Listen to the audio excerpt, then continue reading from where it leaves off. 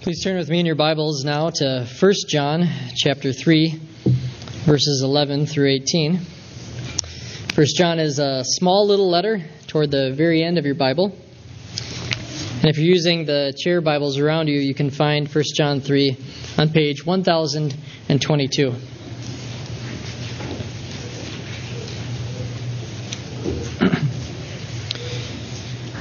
First John chapter 3, verses 11 through 18. For this is the message that you have heard from the beginning, that we should love one another. We should not be like Cain, who was of the evil one and murdered his brother. And why did he murder him? Because his own deeds were evil and his brother's righteous. Do not be surprised, brothers, that the world hates you.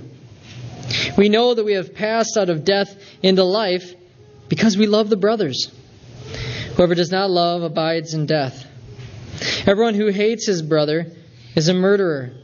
And you know that no murderer has eternal life abiding in him.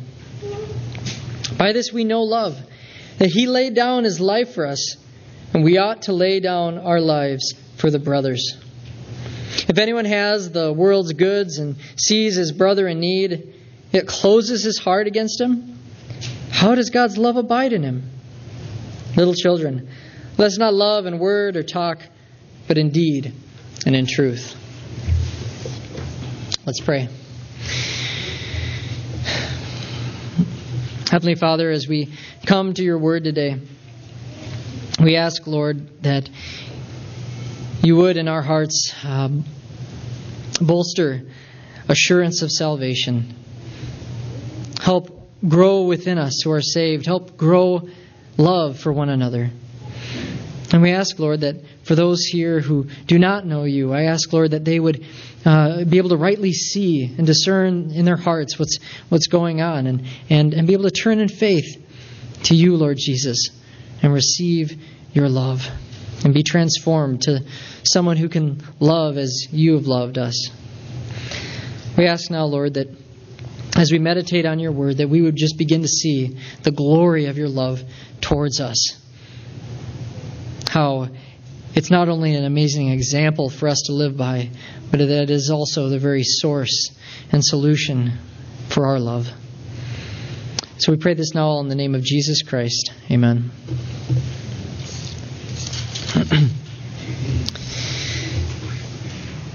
When you come to church on Sunday, do you come to hear about Jesus as a good moral example for yourself and maybe for your children? Do you come merely to be inspired by the life of Jesus and what he taught? Peter Abelard was a French philosopher and theologian in the 11th and 12th centuries. He was the father of what is called today the moral influence theory of the atonement. The historian Philip Schaff summarizes Peter Abelard's view this way. Christ not only did not pay any price to the devil for man's redemption, but he also did not make satisfaction to divine justice and appease God's wrath. In the life and death of the Redeemer, God's purpose was to manifest his love, and thus to stir up love in the breast of man and to draw man by love back to himself. It's pretty concerning. So Abelard believed that Jesus' earthly work was only an expression of love that inspires us to imitate his example of love. So Jesus was just an example of love. Abelard's influence, his view has influenced other theologians, one of the most notable being Friedrich Schleiermacher of the 18th and 19th centuries, who's known today as the father of modern liberal theology. So many today still hold this view of the atonement. So what do you think of the moral influence theory? Do we merely need to be inspired to love God and others? Is Jesus' life, death, and resurrection just an example to be inspired by and to follow in a similar way? Or is it more? I believe that this letter of John teaches us that Jesus is more than an example of love. He is the only solution for how we can be forgiven by God for our sin, and He's the only source of true spiritual life and love. When He unites us to Himself by His Holy Spirit, and He bears by His Holy Spirit within us the fruit of genuine love for God and for our neighbor. Today in this passage we'll see, we definitely will see that Jesus as an example of love. That's a good thing. That we ought to spend our whole life just meditating on how Jesus has loved us and learning to imitate that love. But we are going to see more than that. And it will bring us great hope, and I believe it will give us ballast for our assurance of salvation. In this passage, John revisits a test of salvation that he'd previously begun to draw a sketch of back in chapter 2. In chapter 2, verses 9 through 11, he says, "Whoever says he is in the light and hates his brother is still in darkness. Whoever loves his brother abides in the light, and in him there is no cause for stumbling. But whoever hates his brother is in the darkness and walks in the darkness." So, true believers love the brothers and sisters of the faith. It may seem at first that John is just repeating himself in today's passage, but as you'll see, John is adding to this idea. He's filling it out. He continues to draw his sketch, not with color and nuance, but with black and white for contrast. Chapter 2 spoke of light and darkness. Those who love walk in the light. Those who hate are in darkness. John uses stark contrast there, and then in this passage, and then also the previous passage from last week. But he does that with new pictures. He contrasts truth with lies, practicing righteousness with practicing sin, children of God with children of the devil, life with death.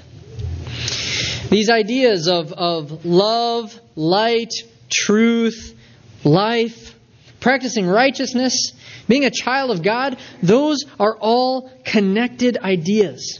If you have one of those, you have all of them. And in the same way, darkness, hatred, lies, death, practicing sin, being a child of the devil, those are all connected. If you have one, you have all the others.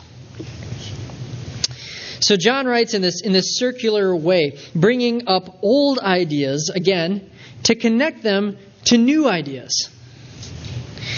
Love for brothers and sisters in Christ, that was connected to light. And now, love will be connected to life.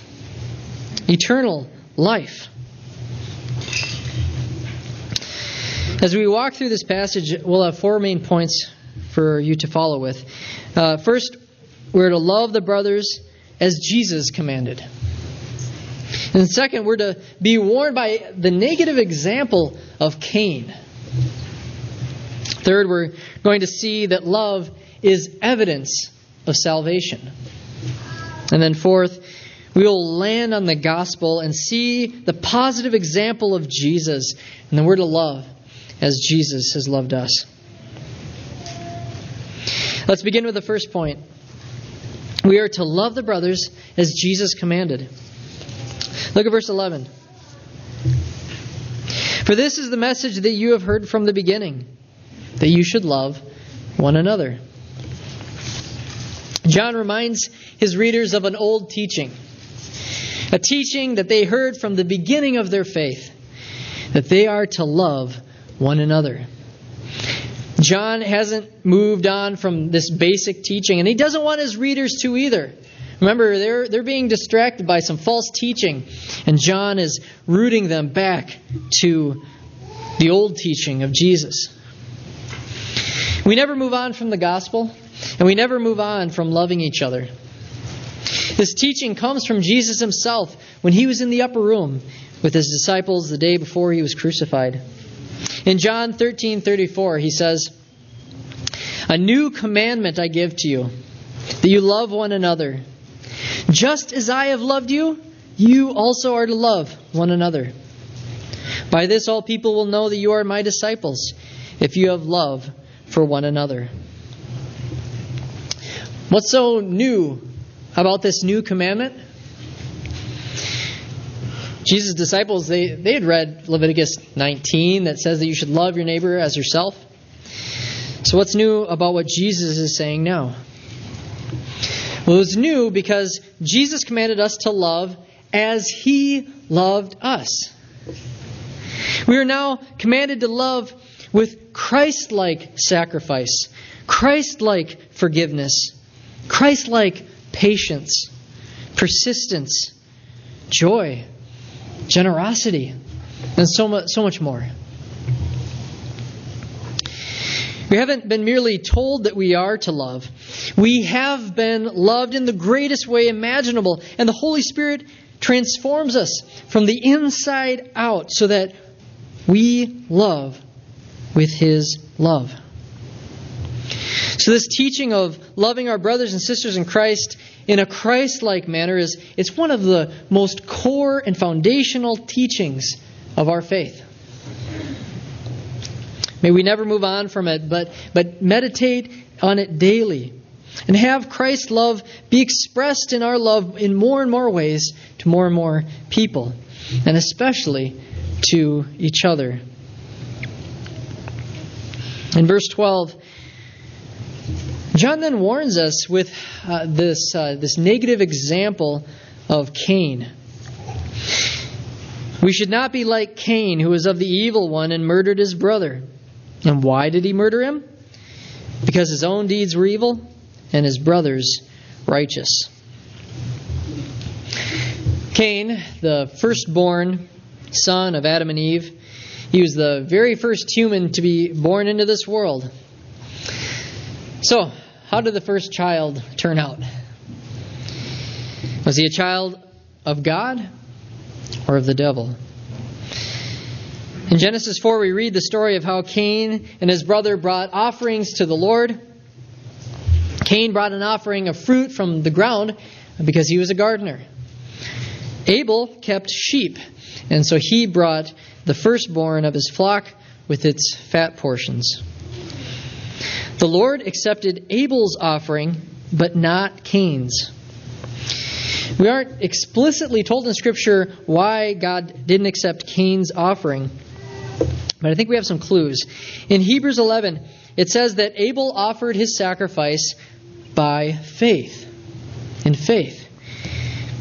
Cain is obviously contrasted with his brother, so perhaps the Lord did not accept Cain's offering because it was not from faith. But maybe there's more to it than the faith. We do know that Cain didn't have faith. Well, Cain became angry and envious of his brother Abel, and he responded by murdering his brother in a field. 1 John 3:12 tells us why Cain murdered his brother. Because Abel's deeds were righteous and his were evil. But more fundamentally, actually, we see that he murdered his brother. In this text, it says that he murdered his brother, and we see that it's because he was of the evil one. His father was the devil. Who your father is will determine if you love or hate God's people. Look at verse 10. The verse right before our passage frames the direction that John's going. In verse 10, it says, "By this it is evident who are the children of God and who are the children of the devil. Whoever does not practice righteousness is not of God, nor is the one who does not love his brother." So who's your father? To find out who our earthly father is, we can go and we can do a DNA test. But to find out who our spiritual father is, whether it's God or whether it's Satan, we need to look at a few different things. There's a few different tests. One of those being how we treat God's people. In verse 13, John moves from the example of Cain's hatred for his brother, a very individual and specific illustration, to a broad illustration, to the world's hatred for all of Christians. Do not be surprised, brothers, that the world hates you. So there's an inference that's implied here. If the very first person born of Satan hated and murdered his brother because he was righteous, well, then don't be surprised if the world, if everyone else who is born of the devil hates you because you are righteous. Stephen Smalley puts it this way: Christians are to the world what Abel was to Cain. It's in the DNA of the children of Satan to just be repulsed by righteousness. Well, thankfully, the world's hate doesn't always look like murder. I mean, we all know people who do not walk with the Lord who are very kind people. Some of the most sacrificial people I've ever met have been people who aren't Christians, who aren't walking after the Lord. So thankfully, it doesn't always look like murder. At my previous job, though, I would have coworkers who would intentionally say inappropriate comments around me, and then they would sarcastically apologize because I was there. Now, I'm sure for many of you, in your jobs and in the fields that you guys are in right now, you're facing far more blatant forms of anger or perhaps even hate for living righteously. In our culture today, our Christian sexual morals are hated so much that the world, every now and again, you'll hear the world accusing us of hate, of bigotry, of homophobia and transphobia. And then when every once in a while, when a Christian leader has a moral failure, the world rejoices that a hypocrite has been exposed, and it just gives them another example to support their claim that Christians are no different than anyone else. Let's expect the world to be repulsed by us as we follow Christ in our schools, our jobs, our sports, our family gatherings. If the world isn't repulsed by us at all, well, then perhaps we're being chameleons around them. Perhaps we just start to act like them when we're around them instead of acting like Christ. Let's pray for strength to not give in to this peer pressure. I've given in to peer pressure. So let's pray for God's help in those situations to be more like Christ and to not be afraid of their hate. In verses 14 and 15, John wants us to see that love for our brothers is evidence of eternal life. And at the same time, hatred for the brothers is evidence of death. Verse 14. We know that we have passed out of death into life because we love the brothers. Let's start with the evidence here of eternal life. All Christians have made the same journey from death into life. You aren't born into spiritual life. We're all, as David said, conceived in sin.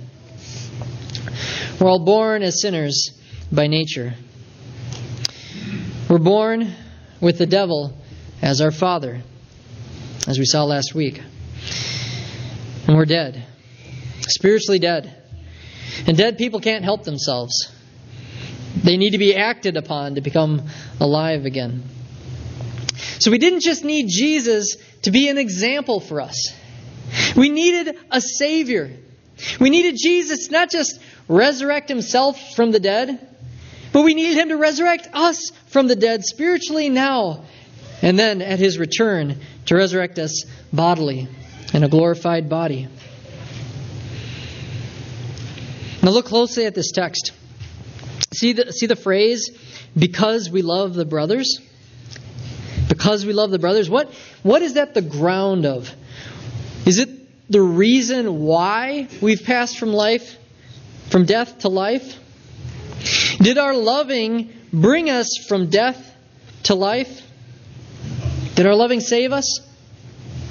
No. Love is a sign of our eternal life, not the ground of it. Our love is the basis of our knowledge of our salvation, not the basis of our salvation. So, brothers and sisters in Christ, you were not saved because you loved. You do not stay saved because you love. And you will not be saved at the judgment day because you loved in this life. Your salvation, past, present, and future, is all because you have been eternally loved by God in Christ. 1 John 4:10 explains this, how God initiated loving us and saved us from His wrath. In verse 10 it says, "In this is love, not that we have loved God, but that He loved us and sent His Son to be the propitiation for our sins." Before we loved God or anyone else, He sent Jesus to be the propitiation, the atoning sacrifice for our sin. We needed divine wrath to be justly satisfied by a sacrifice. If God can initiate loving us before we're loving Him, can we not also initiate showing love with one another? Can we not also love those who aren't loving us and won't love us? Now, one very interesting relationship that we must consider here is the relationship between faith and love. The relationship between faith and love. Remember that John loves to connect ideas together. And he does it here in this letter, and he does it in his gospel as well. Again and again, we see John connecting faith and love. In chapter 5, verse 1, he says, "Everyone who believes," so we have faith, "everyone who believes that Jesus is the Christ has been born of God. And everyone who loves the Father loves whoever has been born of Him." So those who believe are those who love the Father and love the brothers. So John immediately moves from faith to love. We see faith and love are tied together again in 1 John 3:23, which says, "And this is His commandment, that we believe in the name of His Son, Jesus Christ, and love one another." We see here that faith in Christ has been commanded, and along with that, so is love for one another. These two commands, the first, to believe the gospel and be saved, and the second, to love, are always to be connected together. The call to faith being first, followed then by a call to love one another in response to the love that we've received.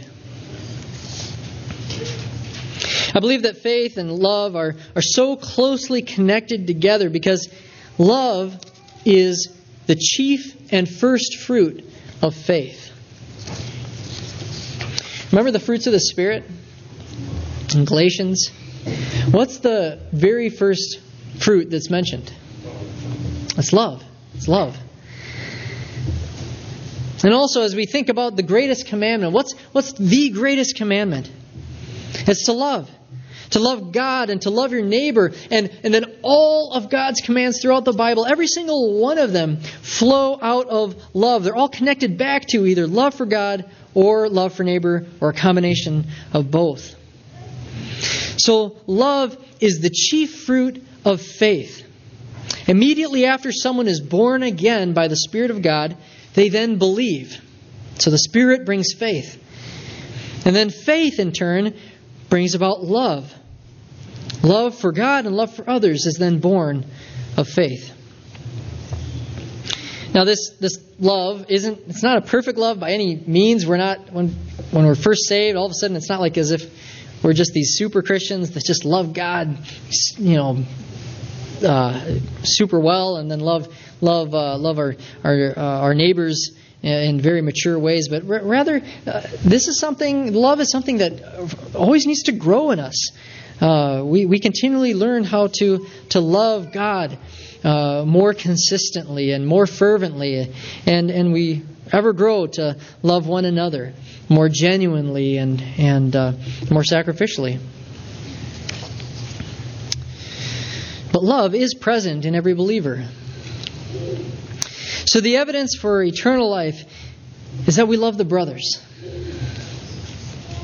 Now let's look at the evidence of death.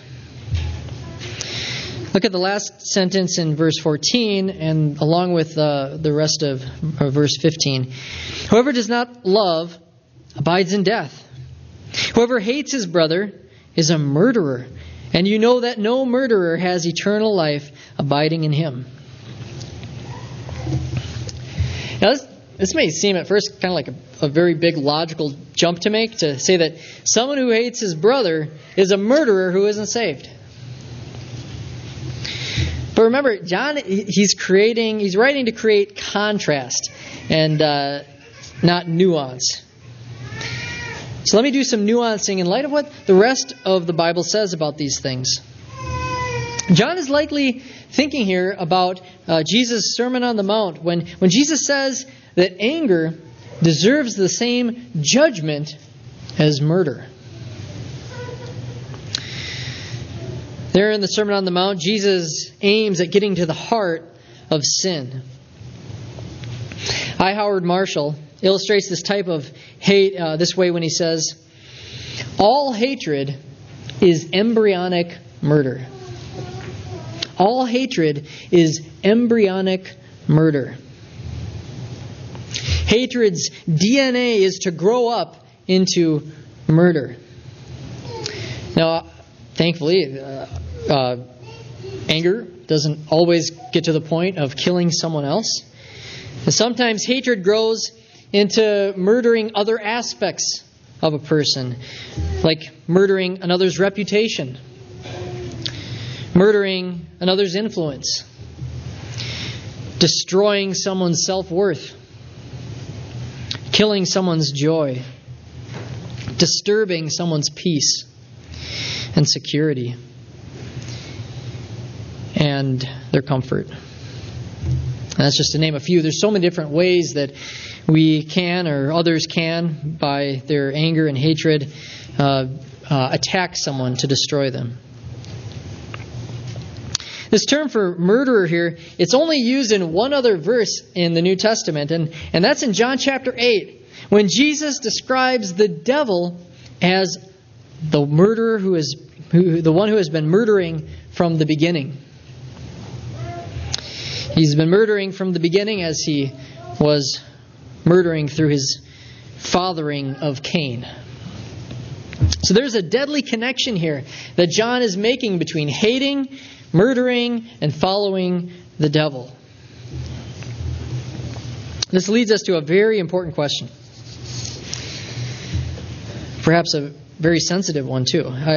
If I'm angry with another Christian, does that mean I'm hating them, and therefore I'm a murderer, and therefore I'm not saved? How much anger can I have against another Christian before it's evidence that I'm not saved? Well, this text here doesn't answer these questions specifically, but I think what's helpful is for us to take a step back and remember some of the previous passages and think about the idea of making a practice of sinning. Remember when John was talking about that, making a practice of sinning?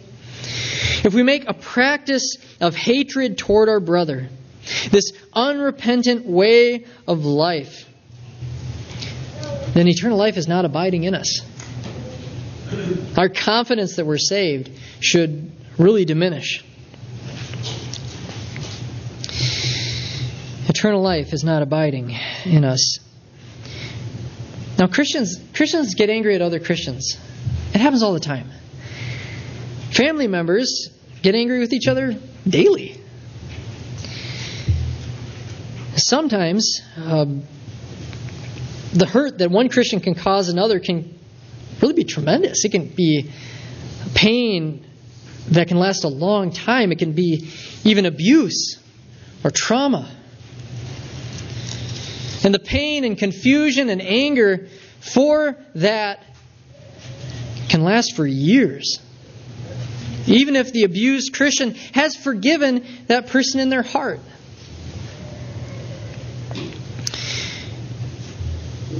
That type of scenario, though, that I just described, I don't think that's what John is referring to here. That's not like deep-seated bitterness. We may not fully be able to reconcile with every Christian that we've been angry with on this side of eternity. Yes, we press into reconciliation with other believers in Christ that we've come into conflict with. We press in. We go to considerable lengths to try to come back together again. But we may not fully reconcile with every Christian on this side of eternity. So what do?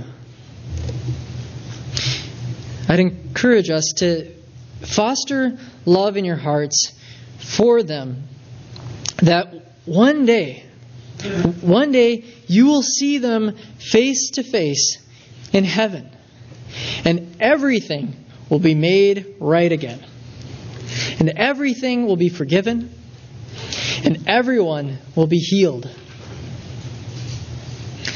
Look forward to that day. Love never fails. And so love looks past even these conflicts that we have with other believers that don't seem to get resolved. It looks even past that, and it looks to eternity, to heaven, when we will be able to see our brothers and sisters face to face with unhindered love and joy and forgiveness. So cultivate that perspective in your heart even now. Anger against another Christian it's not always evidence that you're not saved.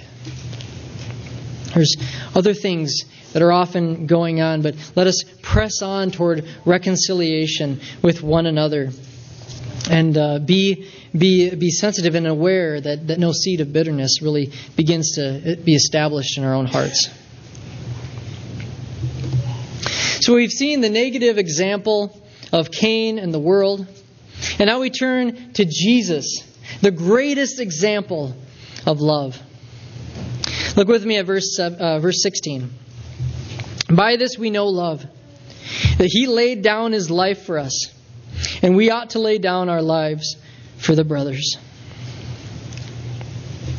John moves from warning us to not be a murderer who lays another's life down for his own benefit, to encouraging us to be a Christian who lays down his own life for the benefit of others.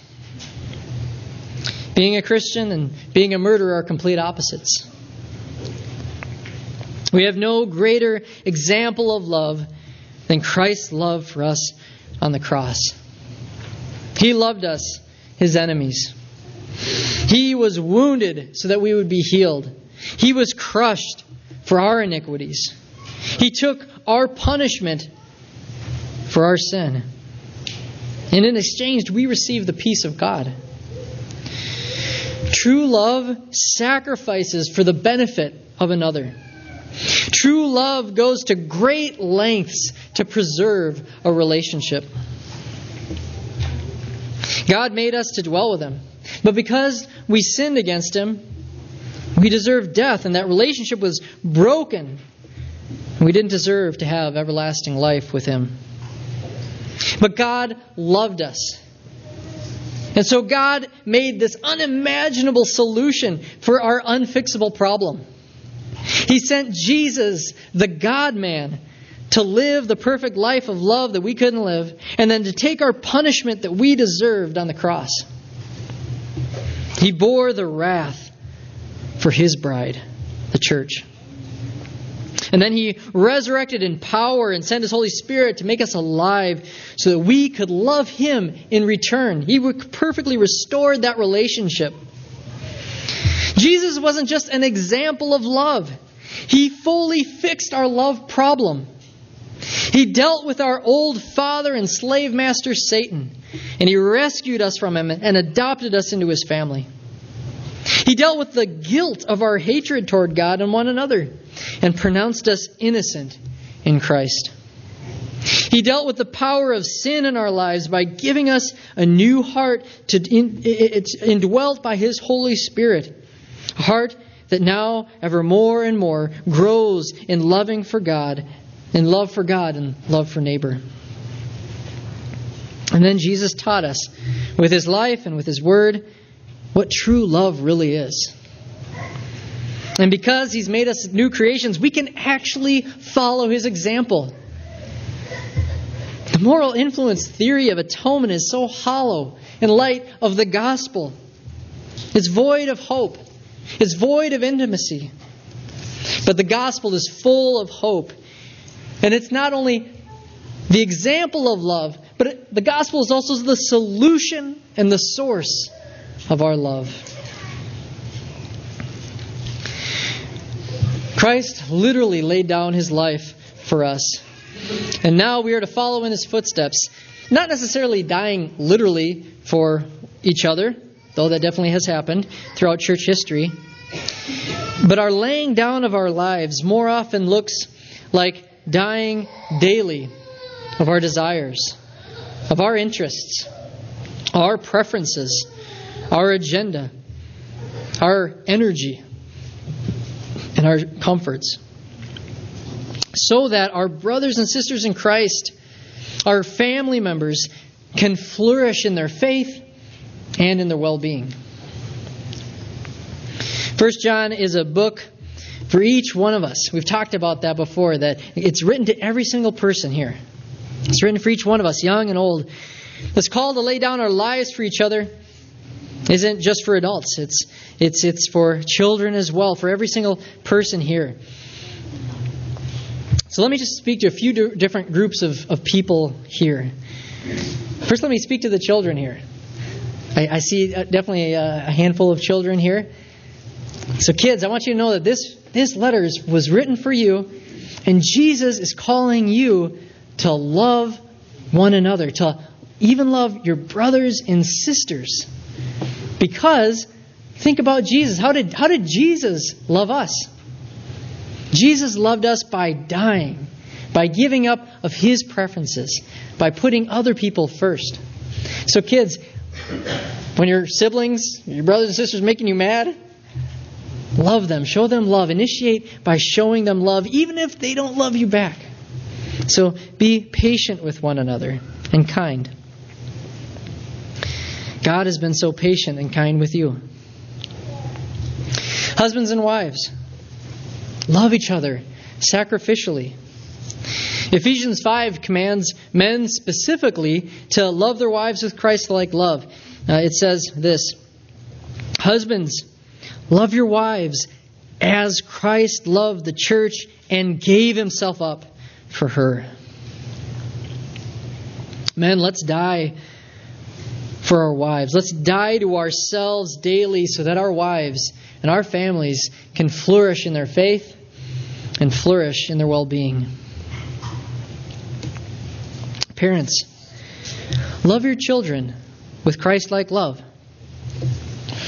Think deeply on how Christ has loved you, how forgiving He has been with you in your disobedience, how patient He's been with you as you learn to obey, how much grace He's extended to you, and then in turn extend that grace, extend that forgiveness, extend that patience to your children.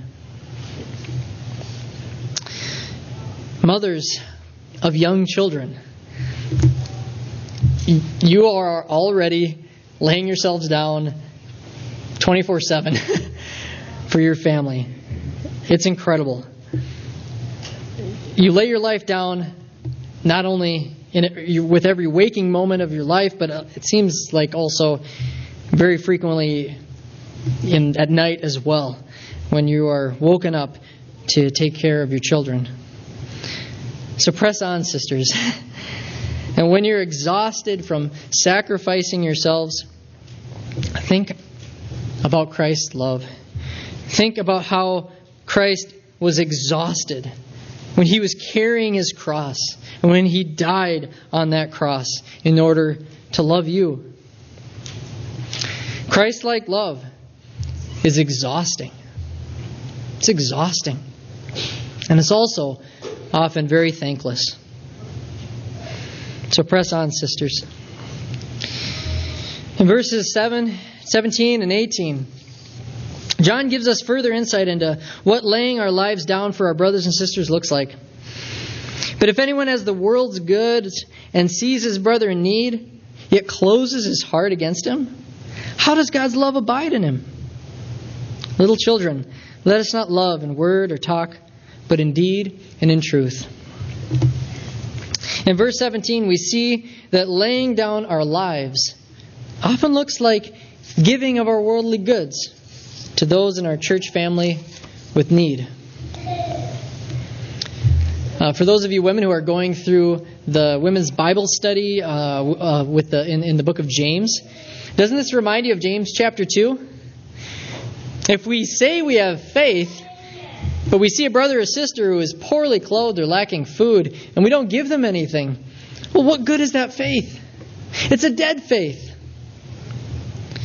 Genuine faith bears the fruit of love. Christian love grows beyond thought. It grows beyond feeling, beyond words, all the way to deeds of love. Our love is to be genuine for one another. And genuine love is genuinely helpful. It isn't superficial words. So brothers and sisters, let's draw closer together as a family, as a church family, so that we can actually know what each other's needs are and so that we can lay down our lives for one another and love each other as Christ has loved us. The goal of the Christian life isn't to be an independent, self-sufficient Christian. I mean, maybe that's your goal as a citizen of this country, but that shouldn't be your goal as a citizen of the heavenly kingdom. Rather, we're to be interdependent members of the body who humbly recognize that we need each other for prayer, for wisdom, for counsel, for encouragement, correction, and so much more. So let's lean into each other's lives so that we can better lay down our lives for one another. Finally, as we go from here, may we ever continually meditate on Christ's love for us. It truly can take a lifetime to unpack and understand all the different aspects of His love for us. And as we do so, I believe that His love will become more real to us. And then that will in turn overflow into our love for one another. So let's pray now for that end. Lord Jesus, we come to You and we thank You so much.